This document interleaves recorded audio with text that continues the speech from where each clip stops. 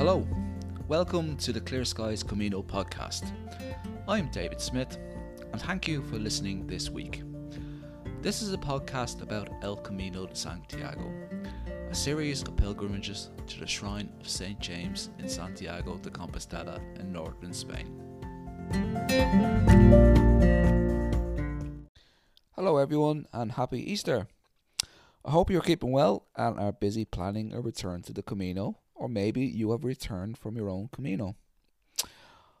I have been away from this podcast for quite some time, but rest assured you can find lots of Camino goodness on clearskiescamino.com. That said, I do want to continue this podcast in the same format, talking with other pilgrims, so please do watch this space. Okay, so the purpose of this podcast is to provide you with an update about my upcoming Camino. In just under 3 weeks' time, on May the 6th, I will be walking the Portuguese Camino coastal route to Santiago, and I'm really excited about it. It's only 7 months since I was on the Camino last, the Camino Frances, after walking the Meseta. I look back fondly on those few days and the people I met. Now, I won't name names, you all know who you are. It was such a fun time and we had great weather. But I wish I did have longer to walk that time. I always feel like that when I return home. This particular Camino starts from Porto, and it's very much different to my last Camino. 1. I walk to Santiago de Compostela. 2. I have 12 days of walking, plus 2 days in Santiago. And 3. I have the Atlantic Ocean on the left-hand side of me. So it is very much different. There are, of course, some things I look forward to about this Camino. 1 is I am walking with some people I know. I do realise that we will not be walking together at the same speeds. However, we will meet at the end of the evening, share a drink, tell a story, or even maybe sing a song. I have walked with my brother on 2 occasions.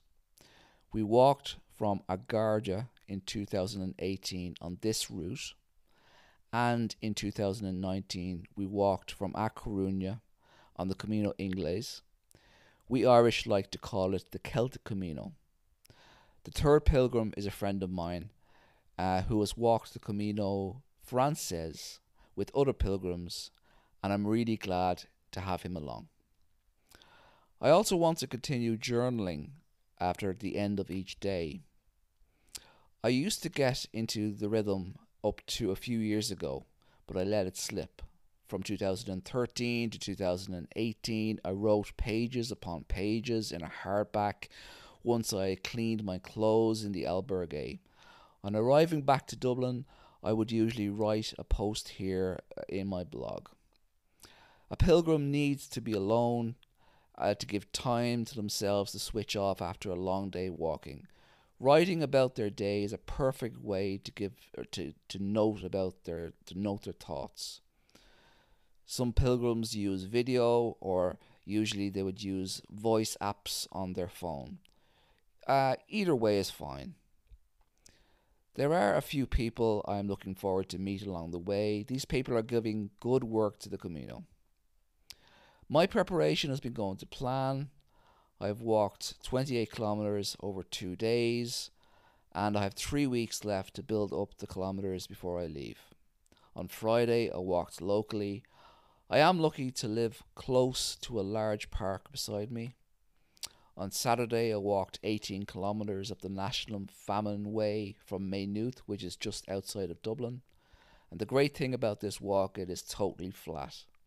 It rests alongside the Royal Canal, which is just outside of Dublin, and it is very peaceful.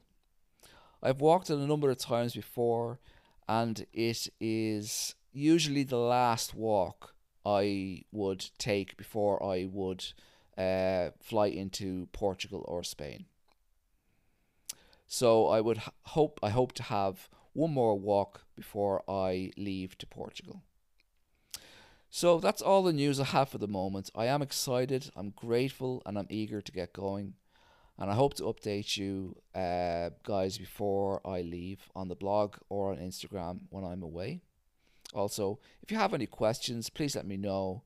Until next time, Bom Camino.